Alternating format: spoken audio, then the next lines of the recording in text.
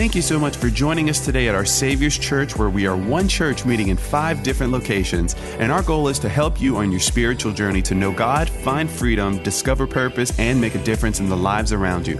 If you'd like to learn more about our Savior's Church or how to get involved, visit us online at oursaviorschurch.com. As you know, we are continuing in our series called The Book of Acts, and I'd love to encourage you to, if you've missed any of our messages in this series, to go to our information desk and get one of those QR codes, or you can take a picture of the QR code that we have on the screen here behind me that will take you to these messages. Each message has been a chapter by chapter, verse by verse study through the book of Acts, the history of the church.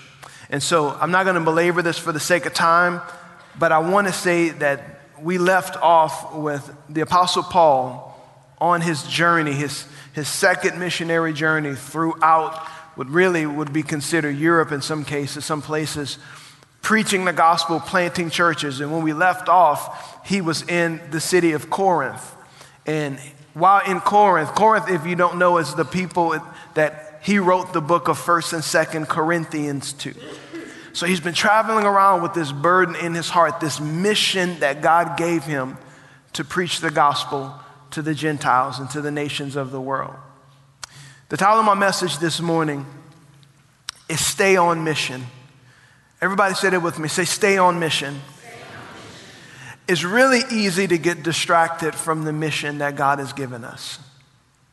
It's really easy to be distracted from the things that we know God has uniquely asked us to do, because so many things come to us. We live in the information age, and you can be having a great day and you get on Instagram for 5 minutes and your week is ruined.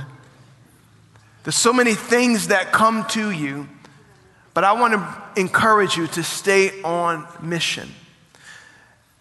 We left off in Acts chapter 18, verse 18. This is what it says. It says, Paul stayed in Corinth for some time after that, then said goodbye to the brothers and sisters and went to nearby Cenchrea. There he shaved his head according to Jewish custom, marking the end of a vow. Then he set sail for Syria, taking Priscilla and Aquila with him. Again, I won't spend much time on this, but this says that the Apostle Paul, and he was ending a vow. This was a vow that was according to Jewish custom. Now, more than likely, this was a Nazirite vow. How many of you remember Samson from the Old Testament in the Bible? Okay, Samson was a Nazirite, meaning that there was a vow that God, through an angel, asked his mom to make, to set him aside. And in that vow, he was not allowed to cut his hair. He was not allowed to drink any alcoholic beverages. Come on, Cajuns. And he was not allowed to touch anything that was dead. Now, he broke all 3 of those rules. And especially with the cutting of his hair, lost all of his power, lost the anointing that God had on his life. Well, here we see Paul making what is likely a Nazirite vow. Now it wasn't a lifetime commitment, but for Paul, this was a momentary vow that he would make that was either to thank God for something amazing that he did, or it was to ask God to do something amazing.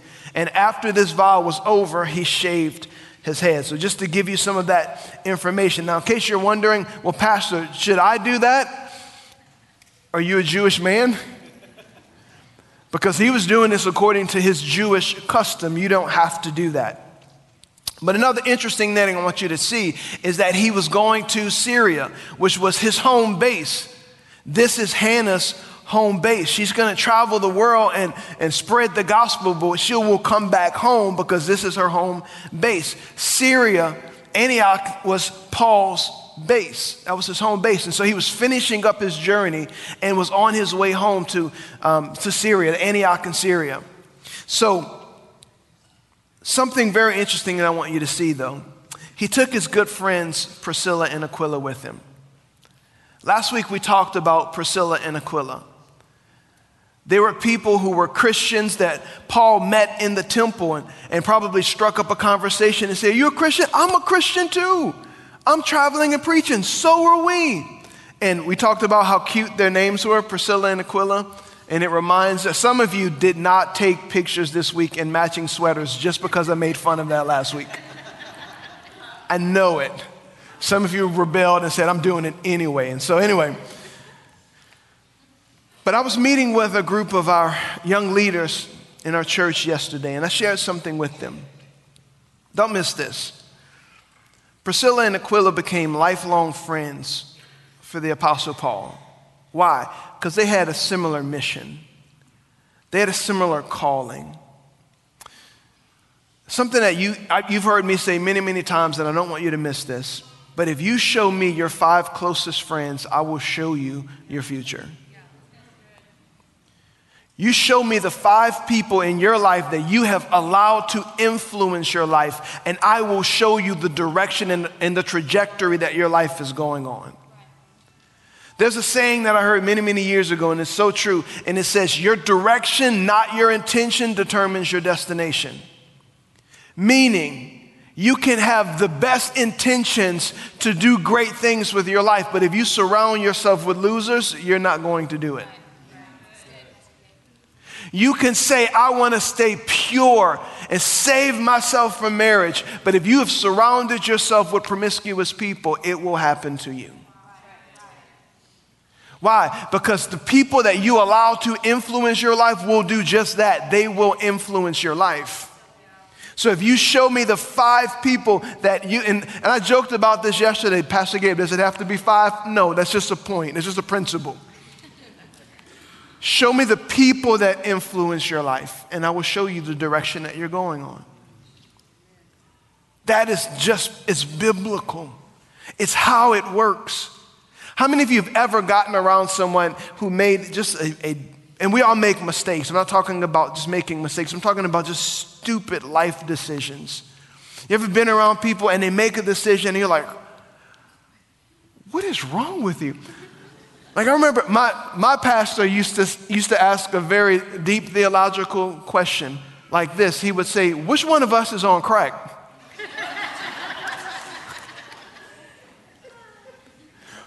But when you ask yourself, what is wrong with them? I can all but promise you I know at least one of the factors that added to that bad decision.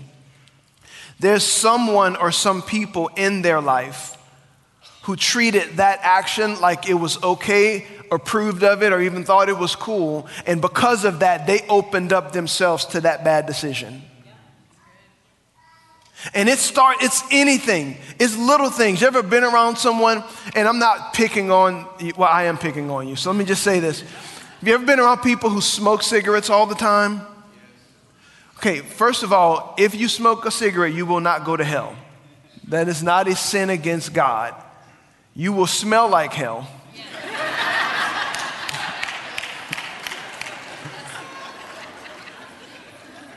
It's true. I don't care how much cologne and how many breath mints you use. You won't go to hell for that, but you smell like it. Somewhere along the line, somebody thought that was cool and influenced them to think that was cool, so now they're doing it. So now you're looking back going, that's just gross. They're thinking that person thought that was cool. That's how that started.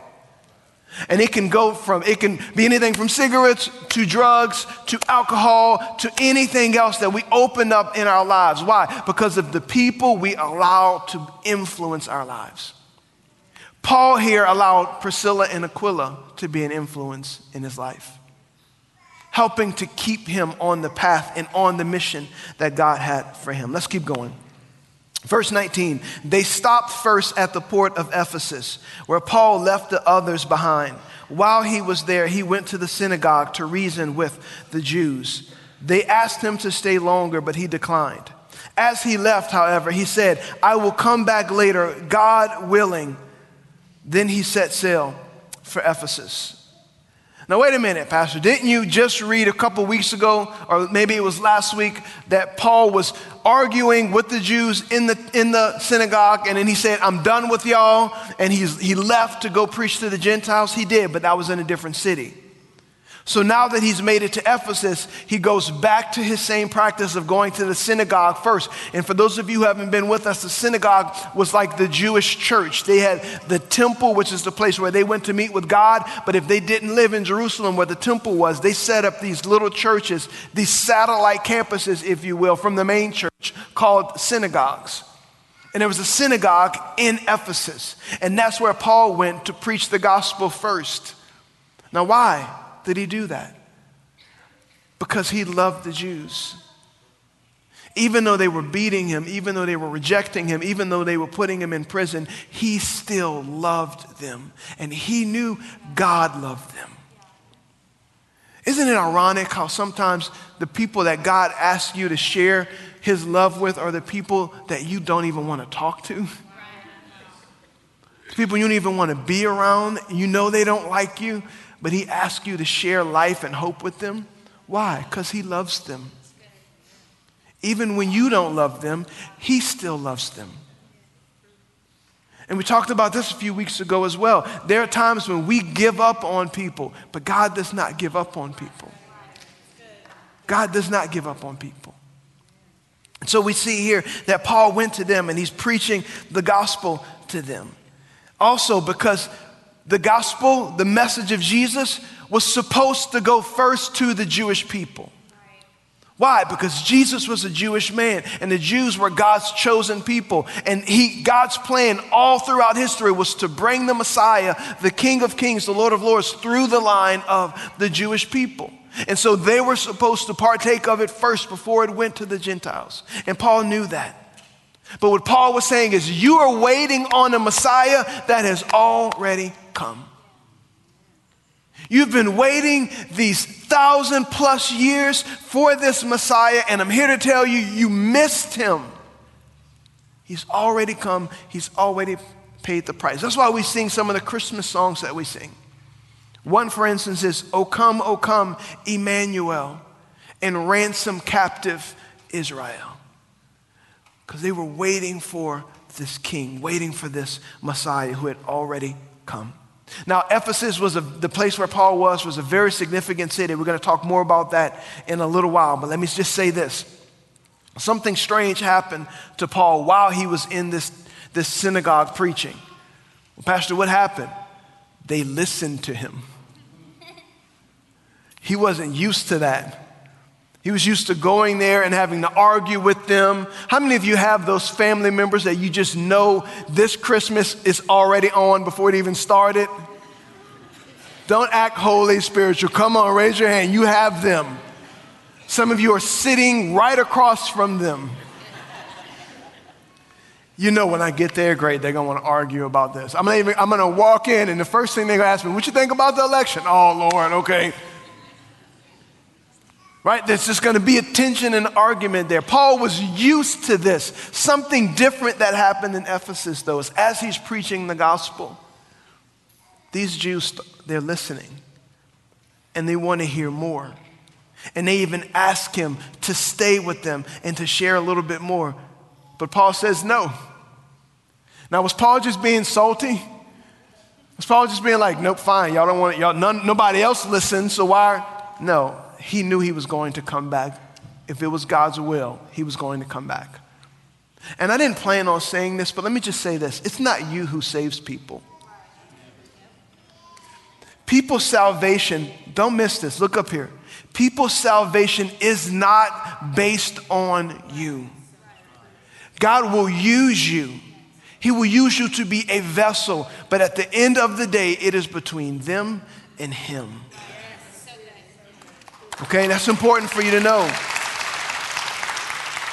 Why? Because with a heart and a desire for the mission, for the thing God's called us to do, because we love people, there are times when we can take an unnecessary burden on. I have to do this. I have to save this. There was one Messiah. His name was Jesus. His name was not T-Boy. He was not from Lauraville. Jesus. So Paul leaves. And he goes back home. Verse 22 says this. The next stop was at the port of Caesarea. Now, Caesarea was a port city. It was the port city to Jerusalem. It was kind of like a Sycamore Point. It's where the water was. You come on the boat and then you go in the land. Right? From there, he went up and visited the church in Jerusalem and then went back to Antioch of Syria. That's his home base that we just talked about. After spending some time in Antioch, Paul went back through Galatia and Phrygia, visiting and strengthening all the believers. Paul went home. He probably got some rest, but then he was right back to it. Why? Because Paul was a man on a mission. Paul was a man who knew God's mission for his life. Let me ask you a question. What's your mission? What is it that God has uniquely wired and asked of you in this life? What has he called you to do that brings glory to him? And we get caught up in this saying, look, my calling. Let me just bring some clarity to what your calling is. Your calling is to follow him. Yes. Jesus said that. When Jesus called his disciples, he said, follow me and I will make you fishers of men. That is all of our callings. Our calling is to follow Jesus and to be fishers of men. To help people know the gospel, help people know Jesus. That is our calling, but yet there's a distinction that all of us have that's different. What is our mission? What is your mission? Have you ever asked yourself that question? What is my mission? For some of you, it's to raise godly children. It's to raise your kids in a manner that they're going to grow up loving Jesus and not hating the church. They're going to grow up in a way that they fall madly in love with God and they fear God rather than fearing the opinions of man in the culture that they live in. Maybe that's your mission. Maybe your mission is to go on a mission or mission trips all around the world, bringing the gospel to the nations of the world like Hannah. Maybe it's staying right here and discipling men and discipling women. Maybe it's helping us plant churches all around our region. Whatever your mission is, have you ever stopped and asked God the question, what is it? Because I can tell you, I know God's mission and God's plan for my life, at least in this season.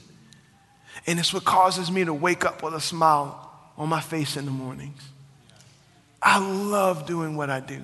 People come up to me often and go, Pastor, thank you so much for what you, and I tell them, a lot of them the same thing. It is one of the greatest joys in my life to pastor this church. Because it's what God's called me to do, and I love doing what I do. Now, some of y'all are crazy. And he gives me grace for you.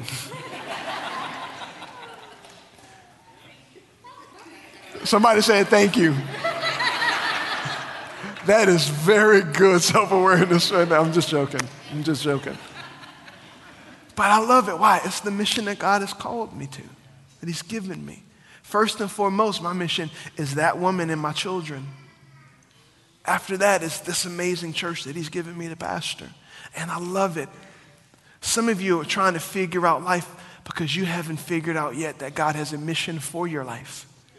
And you're wandering around aimlessly, grasping for things to bring fulfillment to your life because you've never stopped long enough to hear, this is why I created you.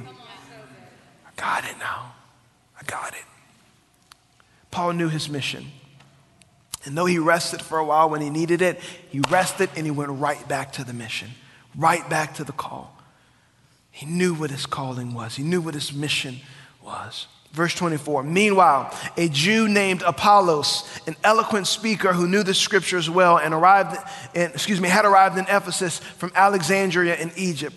He had been taught the way of the Lord, and he taught others about Jesus with an enthusiastic spirit and with accuracy. However, he knew only about John's baptism. When Priscilla and Aquila heard him preaching boldly in the synagogue, they took him aside and explained the way of God even more accurately. Now, we see here all of a sudden we have a brief time out in telling Paul's story, and the attention goes to this man by the name of Apollos. Now, Apollos was a Jewish man, but he was a Hellenistic Jewish man, meaning he was a Jew who had been brought up in a Greek culture, a Hellenized culture. And so he had even had a Greek name, Apollos, which came from, it was basically, the meaning was the son of Apollo, the Greek god. But he was a Jewish man, and he had been taught about Jesus. The Bible gives us certain details, and if you ever wonder why the Bible gives us details, it's not because the Bible wants to sound smart. The Bible gives us these details because it's a part of the backdrop, the backstory that helps you understand what's actually going on. And so it tells us that Apollos was from Alexandria in Egypt. Now, why is that significant? Alexandria, number one, was the second largest city in the Roman Empire. It's the second largest city, and it was also one of the intellectual capitals of the Roman Empire. Brilliant people, brilliant scholarly work, all of this stuff had been done in Alexandria. That's where a lot of the thinkers were now. We talked about Athens and all the philosophies, all that stuff, but Alexandria was a place of brilliant people. Not like Alexandria, Louisiana. Little different. If you ever go to Alexandria and you see the sign and it says like, Boudin, don't buy it. This is a side note, don't do it. Save yourself your money and your trouble. All right. But he was from Alexandria, so that meant that he'd been brought up with all of these intellectual people. So he was an intellectual man himself. He was very sharp. The Bible says that he taught with enthusiasm, an enthusiastic spirit, and with accuracy. He was a firebrand. He was a firecracker. He was a passionate man. He was passionate about talking about Jesus. But here's the problem. He didn't fully understand what had happened with Jesus. The Bible says here that he taught, the only thing he knew was John's baptism. Well, what John is he talking about? He's talking about John, the Bible's talking about John the Baptist. So he was teaching the baptism that John the Baptist taught. And John's baptism he was a Jewish man teaching Jewish people. What was he teaching them? Hey, get ready. The Messiah is coming. Get your acts together because Jesus is coming. The problem with that is that Jesus had already come. So by the time that he's preaching this, Apollos is preaching this, Jesus had already come. He had already died, he had already risen from the dead, and he had already set up a new baptism, a baptism in his name and a baptism of the Holy Spirit. Apollos didn't know any of that. So the Bible tells us that Priscilla and Aquila, whom I absolutely love because they didn't have Pastor Priscilla and Aquila in front of their title, Apostles Priscilla and Aquila. They were Priscilla and Aquila, the couple with the matching sweaters. That's who they were. He had a P, or she had a P on hers, he had an A. And they stopped this man and they said, hey, we think you're missing some things and we'd love to help you with it. The thing I love about Apollos, even though he had missed some of the big picture, he was humble enough that when he heard truth, he allowed them to speak it to him. Here's this man standing in front of the temple, just leveling all of these brilliant Jews with the truth that he knew, but they knew the full picture. They knew the full truth that he didn't know, and he was humble enough to listen to them. Now, are you humble enough to listen to people? Are you humble enough to let someone show you something that maybe you thought you were right about, but you were wrong about? I'm going to come back to that because I want to give you just a brief side note for a moment. When we're talking about John's baptism and the baptism that Apollos knew about, there's a divide among some Christians that is, if I'm being honest, is absolutely silly. And here's the divide. Well, Pastor, I want to be baptized in the name of the Father, the Son, and the Holy Spirit. I want to be baptized in the name of Jesus. Some of you have heard about that debate among churches. Some of you come from churches that are taught you have to be baptized in Jesus' name only, or you have to be baptized in the name of the Father and the Son and the Holy Spirit. Can I just tell you why this is such a stupid debate? Because the Bible supports both of them. In Matthew, Jesus said, go be baptized. Go baptize them in the name of the Father, the Son, and the Holy Spirit. Jesus said that. But then here in Acts, we see being baptized in Jesus' name. So people have come to us and say, Pastor, I want to be baptized like this. Here's what I'll say. I will baptize you in the name of the Father, the Son, Jesus, and the Holy Spirit in Jesus' name. There, done.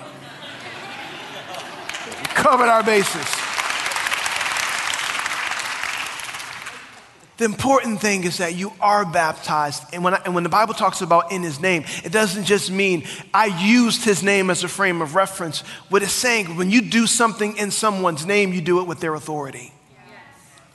When you do something in the name of Jesus, you're doing it on Jesus' behalf with all of the authority that's been given to him. When you have an ambassador from the United States of America who goes to another country and they speak, they're not speaking on their own behalf or in their own authority. They're speaking in the name of the United States government. And that's what carries that authority. So when you're baptized, you're not just baptized throwing a title on it.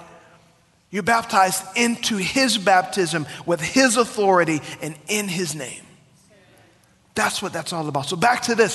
So Apollos, he's there and he's being taught by Priscilla and Aquila, and he's humble enough to let them teach him that. And even as I say that, I rubbed against some of your traditions. Good. Because if your tradition cannot be grounded in the Bible, your tradition needs to yield and you need to believe what the Bible says. Are you willing to let someone teach you something from the Bible that may be against what you were traditionally taught? Well, Pastor, I don't know about that. My mama used to teach me. I love your mama, but she was wrong. If what mama taught was not grounded in Scripture, mama was wrong. God bless her heart. But let God be true and every man a liar. That's what the Bible says. The truth that we build our lives on has to be the Word of God. It has to be. Are you so married to your traditions that you aren't willing to let someone challenge your beliefs? I'm not talking about your beliefs in the sense that culture that's ever changing is going to teach you. This is what we all believe. Now this is what we all believe. Now this is what we all believe. No. I'm talking about the Bible, the Word of God. That's the standard. Now, if what you believe can't be backed up in Scripture, I encourage you to rethink it. It's funny, Lauren and I we go on a date every Friday morning. Very, very few exceptions. That's our time together, except for when my daughter Lily is with us ruining it. But other than that, that is our time together. Every Friday morning, we have a date morning together. And so we happen to go to this restaurant, and we're sitting in this restaurant, and we're Christian eavesdropping. So I mean by Christian eavesdropping, there's a couple sitting in the next booth from us. I guess they were a couple. I don't know if they were a couple. But they were arguing. And they were arguing about the Bible. Now, if they're arguing about something other than Christianity or the Bible, it's called nosy. This was Christian nosy, okay? They were talking about, it's like we have some authority in this realm, okay? And so they're going back and forth. And this guy is adamantly going at this woman about his denominational traditions. No, this is what we were taught. This is what we believe. This is what our denomination believes. And I love her response. She's like, the Bible doesn't say that. She's like, where's that in the Bible? He's like, and so I tried my hardest to get into that argument. I walked up to them. I was like, hey, my name is Pastor Gabe, blah, blah, blah. I graduated, blah, blah. And they were like, yes, thank you. I tried. I tried to get in. They wouldn't let me. The devil blocked me from getting into the...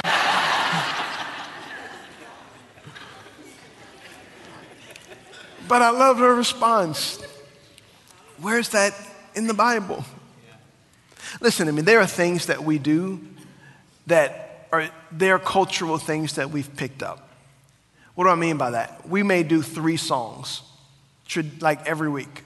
The Bible doesn't tell us we have to do 3 songs. So guess what? We would be willing to do 4. Right? But the Bible does tell us to sing unto the Lord. Right? And so I'm not saying, okay, you guys, some churches do bulletins. They're of the devil because the Bible doesn't don't be weird. Don't be gross. Okay, but what I'm saying is we don't take our traditions and act like they're biblical foundations. We're willing to change our traditions if they come against what the Bible says. Does that make sense? So they teach Apollos these things, and he accepts it, and he changes. And he adapts this to his life. Verse 27, Apollos had been thinking about going to Achaia, and the brothers and sisters in Ephesus encouraged him to go. They wrote to the believers in Achaia, asking them to welcome him. When he arrived there, he proved to be of great benefit to those who by God's grace had believed. He refuted the Jews with powerful arguments in public debate using the scriptures. He explained to them that Jesus was the Messiah. Here's what I like about this. Priscilla and Aquila didn't act like this was their turf. Paul didn't act like this is his turf. Churches are not gangs. We don't have turfs. I don't have a this is my corner of the world, which is something that's very sad. A friend of mine planted a church in Atlanta. He was here a couple months ago, I believe, planting a church in Atlanta. And when he got there, there was a church who was very offended that he didn't ask for their permission before he came and planted a church in their city. Can I just tell you how dark that is? You are not my church. You are Jesus' church. It's so weird. We steward what God has entrusted to us, but you belong to him. You belong to him. These communities, these cities, this is not our city. This is Jesus' city.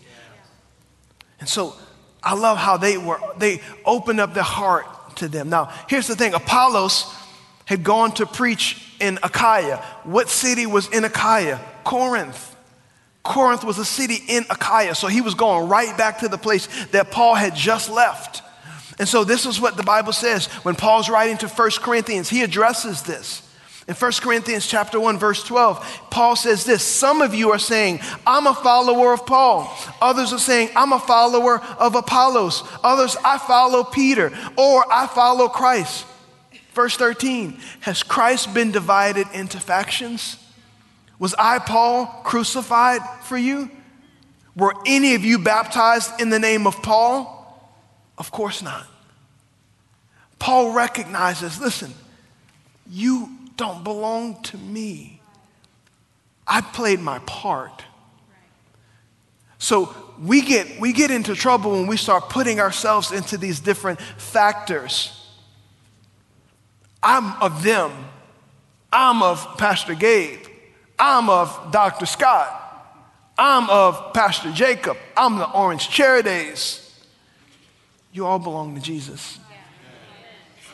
You all belong to Jesus. And can I just tell you this? I've had people who've left our church and gone to another church. Guess what? If they're growing more there, praise God. I'll see you again in heaven. You're not mine. I do believe in honor. What I mean by that is if you go to another church, I believe in at least going to your pastor and saying, hey, thank you so much for all that you've invested in me. I feel like God is really leading me to go there. Man of God, go for it. Woman of God, that's awesome. I know them. They're great. And if I know them and they're not great, I'll tell you that too. Right? I believe in that. That's honor. But at the end of the day, you don't belong to me. You belong to Jesus. Go where God has called you. And for those of you who are those type of personalities that you don't want anybody to leave out of your sight, I love what T.D. Jakes said, and it's something I've lived my life on. He said, if anyone can walk away from you, let them. If someone can, let them. Why? Because you have everything you need. God has provided everything you need. Don't spend your life running after and chasing after people that they're not yours to begin with. They're his. I hope you hear health in that because this is biblical. Sometimes churches, we get really weird about stuff like this. Acts chapter 19, verse 1. While Apollos was in Corinth, Paul traveled through the interior regions until he reached Ephesus on the coast, where he found several believers. Did you receive the Holy Spirit when you believed? He asked them. No, they replied. We haven't even heard that there is a Holy Spirit. So the attention goes right back to Paul. And he's in Ephesus. He's going to Ephesus. Apollos is in Corinth. And while Paul is there, he finds this group of people who are claiming somewhat to be Christians, but just like Apollos, they didn't know about being baptized into Jesus. They claimed to be Christians, but all they knew was John's baptism, and they didn't know about the Holy Spirit. Now, here's the beautiful thing. God will build on another person's work. He will use you to build on someone else's work. You may get the seed in, and God use someone else to water the seed, but ultimately it's him who brings the increase. This is all his work. He gets all of the glory, the honor, and the credit. Now, God uses Paul to build on what Apollos has started, because more than likely these disciples who didn't know about being baptized in Jesus' name or being baptized in the Holy Spirit, they probably were discipled by Apollos. And so now Paul shows up and he gets to add to them. Can I just say this? No one person has all the answers for what you need in life. It's not, I don't care if you're on Oprah's book club or not. She does not have all the answers for what you need in life. We need multiple anchors in our lives. You need people that are going to be there to challenge you, and you need people that are going to be there to help heal you and pick you up. We need multiple anchors in our life. And Paul was used by God to build on the foundation that Apollos laid. Verse 3. While Paul is talking to these men, he tells them, then what baptism did you experience, he asks. And they replied, the baptism of John. Paul said, John's baptism, again, John the Baptist, John's baptism called for repentance from sin. But John himself told the people to believe in the one who would come later, meaning Jesus. As soon as they heard this, they were baptized in the name of the Lord Jesus. Then, when Paul laid his hands on them, the Holy Spirit came on them, and they spoke in other tongues and prophesied. There were about 12 men in all. Now, let me just, again, before I close, dispel some of these things. I want you to see this. Some of you have been taught in churches that you grown up in denominations, that the baptism in the Holy Spirit was only for the birthday of the church.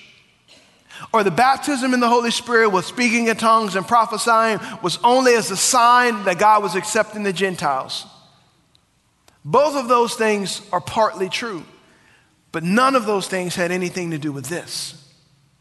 Paul found people who had not yet been baptized in the Holy Spirit, laid hands on them, and they received the baptism in the Holy Spirit. And they spoke in tongues and they prophesied. Let me just tell you something that we've talked about a number of times in this series. God is still doing that today. Your pastor prays in tongues every single day of his life. I don't do it from this stage because that's not going to benefit you. That's not going to help you in any way. But I do. I believe in prophecy, the gifts of the prophecy. Pastor, that's kind of weird. Never said it wasn't going to be. But it is biblical. Do we believe the Bible or do we believe our traditions? Let me say that again. Do we believe the Bible or do we believe our traditions? My tradition says that's weird. We don't do that. That's not what the word says.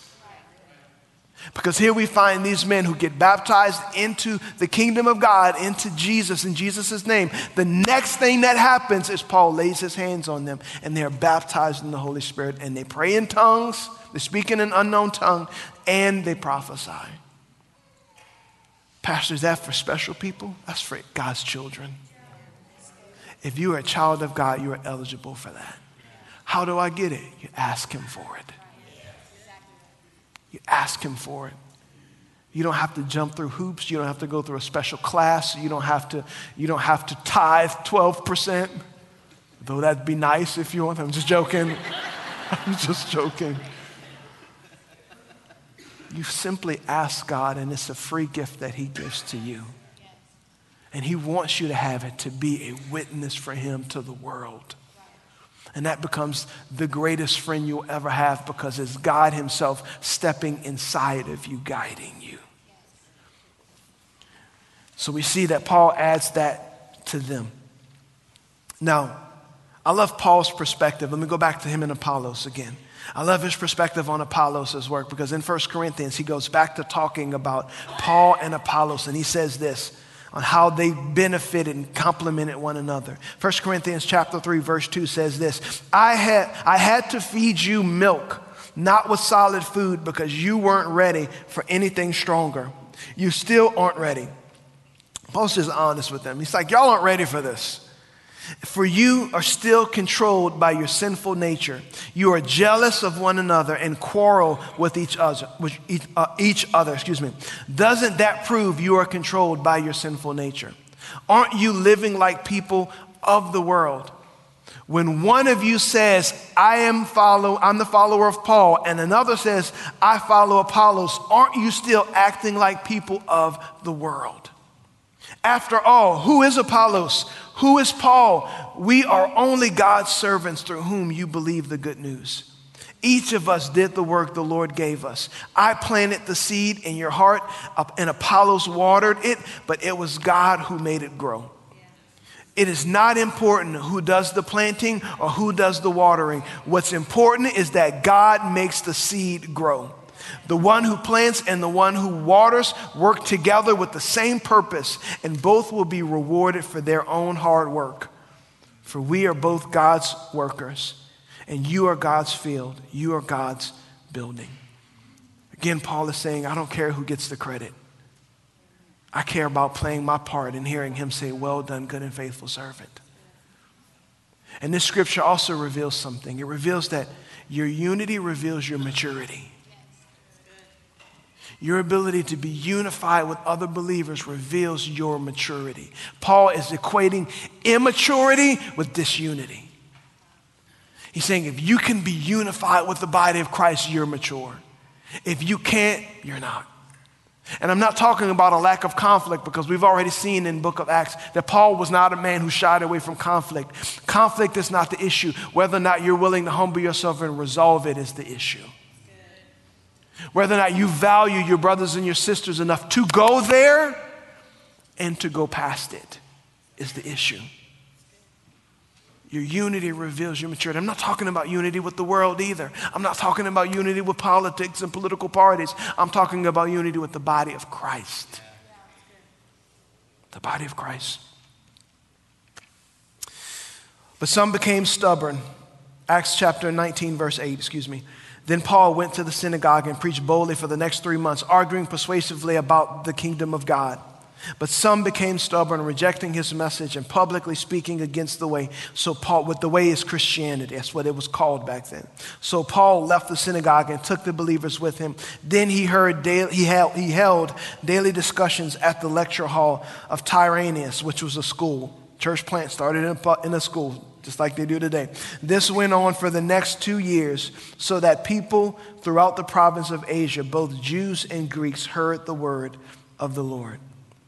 Now, Paul's strategy, first of all, Paul stayed here longer than any other place. He stayed in Ephesus for about 3 years, teaching them. In this major city, this major community, he stayed there teaching them the word of God, discipling them. And just through that, remember we talked about his strategy of going to bigger communities, knowing that the gospel would go into all of these smaller communities? It worked.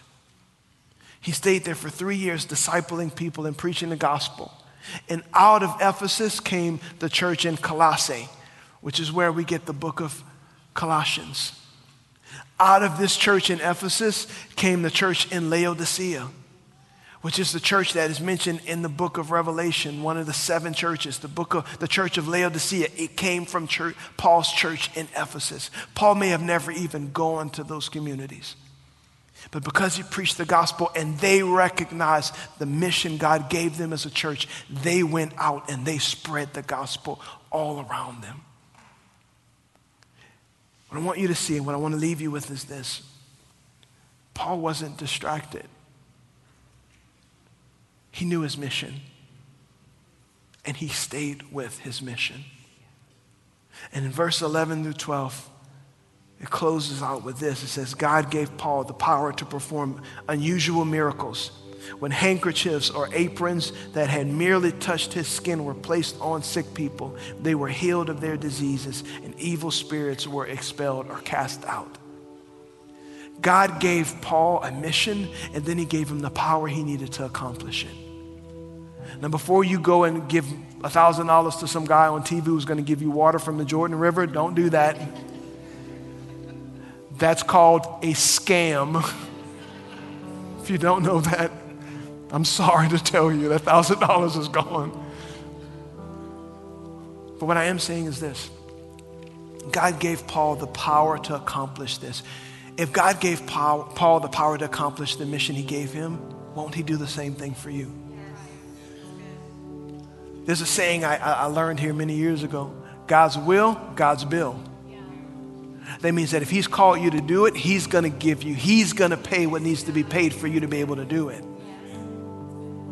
He's going to give you everything you need. Another way of saying that is, what God appoints, God anoints. He will anoint you, not just so you are anointed, but he will anoint you with what you need to do what you've been appointed to do. What is your mission? Are you letting other people's success distract you from it? Are you letting comfort and leisure distract you from it? Are you letting the troubles of the world or the news or family, or all of these things distract you from the mission? What has he asked you to do? Once you know that, do it. And he'll give you everything you need to do it. Let me pray for you. Father, I thank you for your word. I thank you for the mission that you've given us as a church. You've given us uniquely, individually. I pray for your people today. Encourage them. Help them. God, I pray that you would put almost holy blinders on us to fulfill the mission you've given us. If it's to raise our kids in a godly manner, help us not be distracted by the fears of the world. God, if it's to make disciples of young men and young women, older men, older women, God, help us to not be distracted by our own busyness and all of the things that are going to steal that moment of standing before you here and well done, good and faithful servant. Give us holy blinders to see the mission and to run after it. To not let go of it, to not see someone else's success in that field as a threat to us, but rather something that we can help build on and complement. Thank you for your word.